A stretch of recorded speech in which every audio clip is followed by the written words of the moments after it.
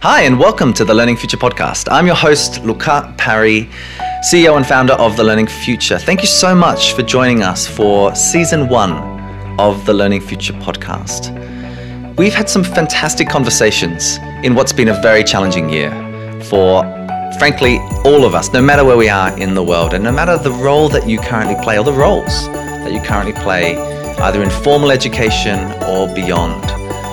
So what I'd like to do today is just to look back, which we should always do carefully in a year like 2020, a year that's been categorized with mass anxiety, with uncertainty, with disruption, and also, and thankfully, with incredible adaptation, led ultimately by those that are at the front lines, educators, health professionals, people that are working to really keep societies connected and to keep us all well and developing.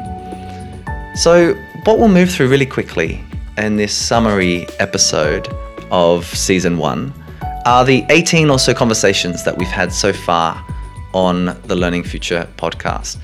This is an idea that I'd had for quite a few years actually, and I've been really lucky to launch and co-host a number of other podcasts.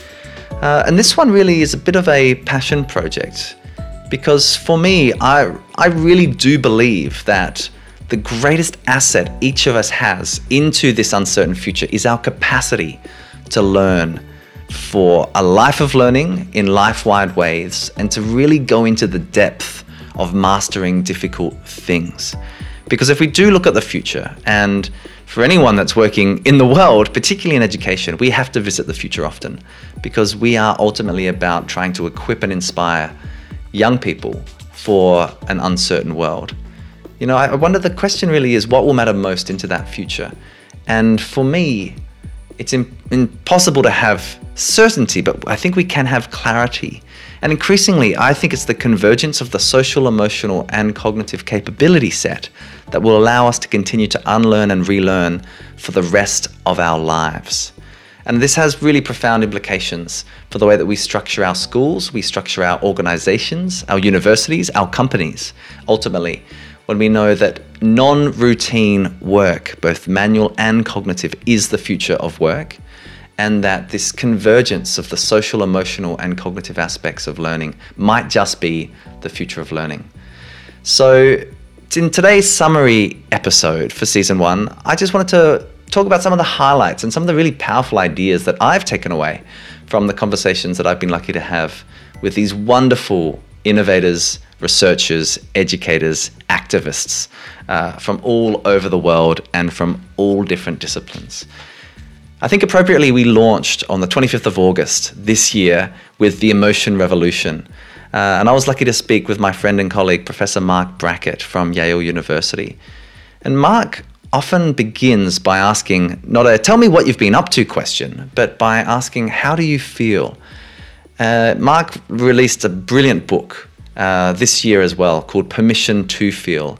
And I commend it to all of you because it really does try to unpack how, if we can understand and regulate our emotions, it enables us not just to be better employees, to be better learners, but actually to live better lives.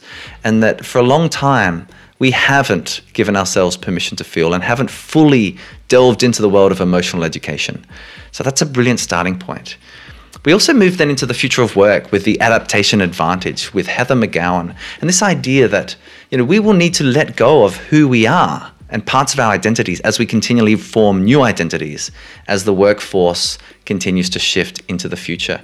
Heather is a fantastic future of work strategist, and this idea of the adaptation advantage and ultimately the idea of the adaptability quotient, AQ, which is an interesting idea that I'm also quite interested in, and how we might be able to really nurture that in our learners, our employees, and in our colleagues. Then we spoke with Michael Bungay-Stayner, and he's a best-selling author. He's almost sold 1 million copies of his book, which is pretty remarkable. And the idea of coaching for curiosity. And so how do we stay curious for longer? That was a really delightful conversation, which is not surprising. And Michael is asking me as many questions.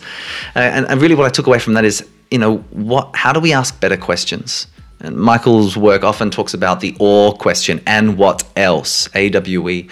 And that idea of just being able to hold space so that we can really get into the depth, be curious for longer before we make up our minds and avoid the advice trap, which is his latest book. After that, we really went into kind of system level land, and we spoke with Professor Michael Fullan about how we create liberating education systems, ones that liberate learners and adults and then can inform upwards. A really powerful chat from, a really wonderful education expert who's authored 50 books, which is quite remarkable across his career. And then we talked about social change with Leslie Udwin, the founder and executive chair of Think Equal. Now, Leslie is one of the most passionate people you'll ever hear speak. And she, in particular, is focused on gender equity, the role of empathy in early education, to counter what she calls the globalization of indifference.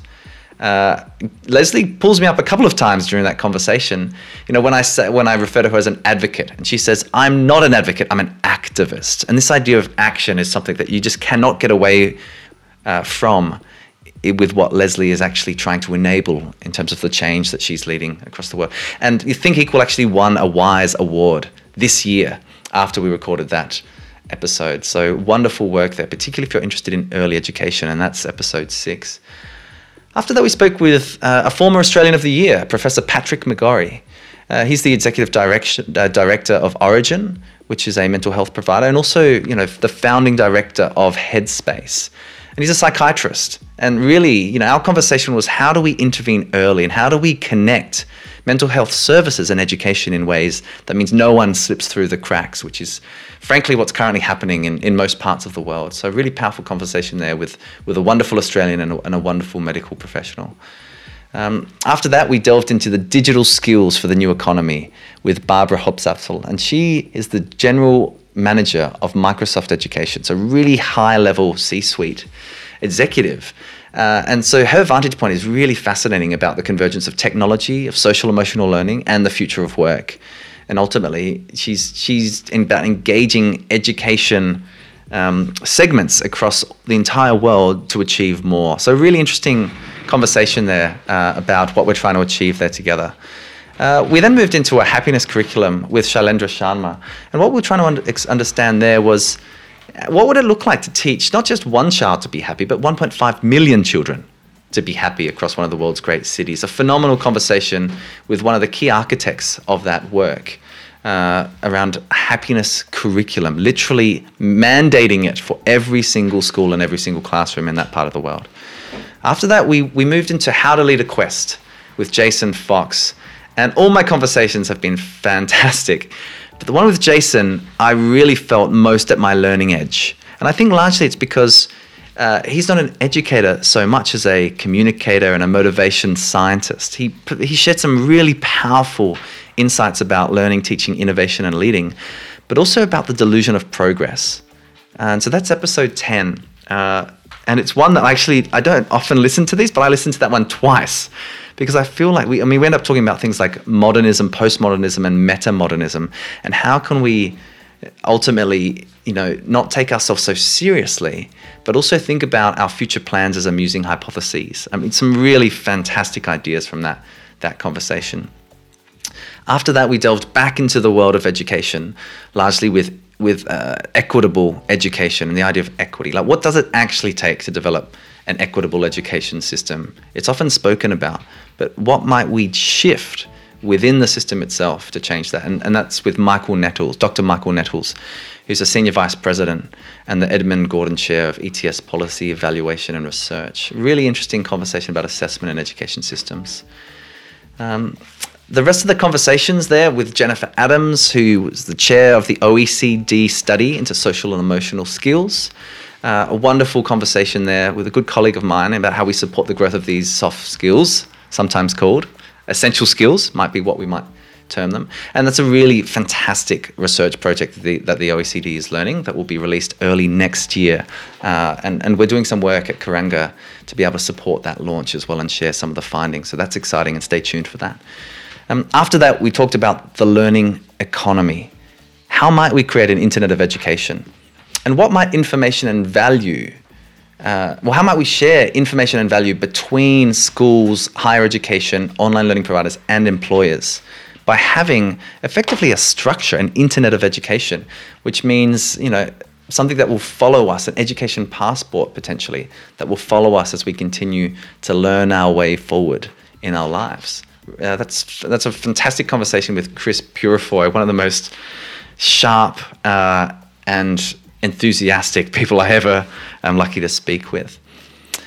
And then we kind of slowed down a bit to speak with, a very good friend and colleague, and I would go so far as saying a mentor, with Barry Svigals. And he is an award-winning architect. He actually redesigned the Sandy Hook Elementary School that was sadly the place of a tragic mass shooting in America, where all these primary school children were murdered by a gunman. And so he takes us through safe schools by design.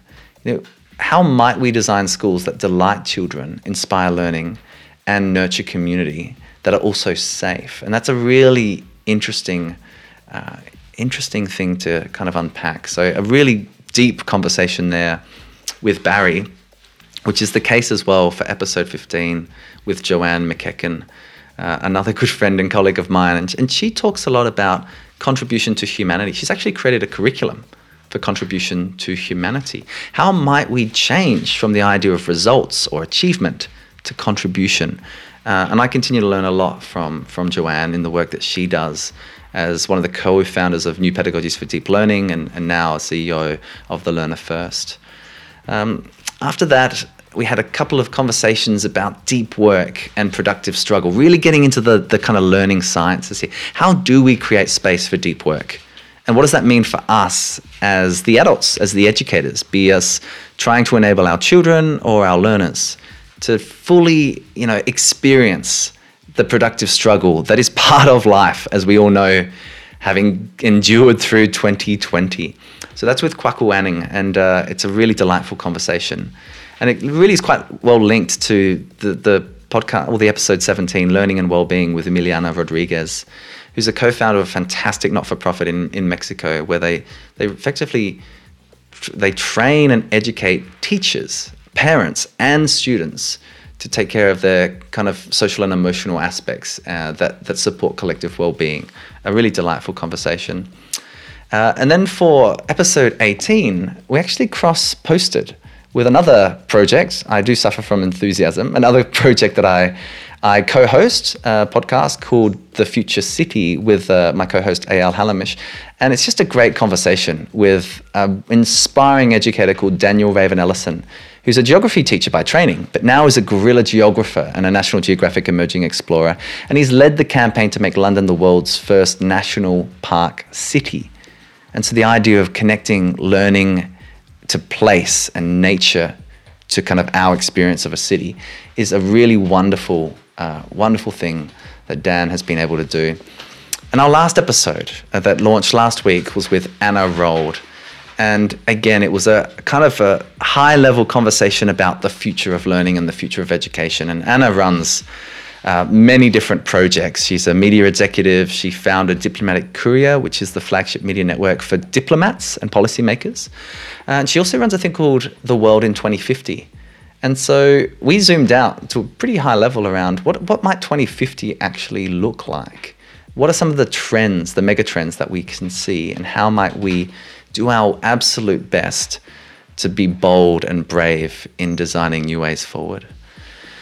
So that's been a quite a diverse range of conversations across the Learning Future podcast for season 1. It's been my absolute delight to actually just delve into these conversations and to share them with anyone that cares to take a listen to some of these really interesting ideas. I, as a self-identified nerd, I'm kind of interested in everything, but I really do feel that this is the moment that we need to not just, reimagine and re-inspire ourselves, but actually remake, to kind of become the takers of action as we move forward into 2021. And let's just hope that it's a better year for our world, and we can look at COVID as a teacher, as well as the incredible frustration that it has also been for many of us around the world.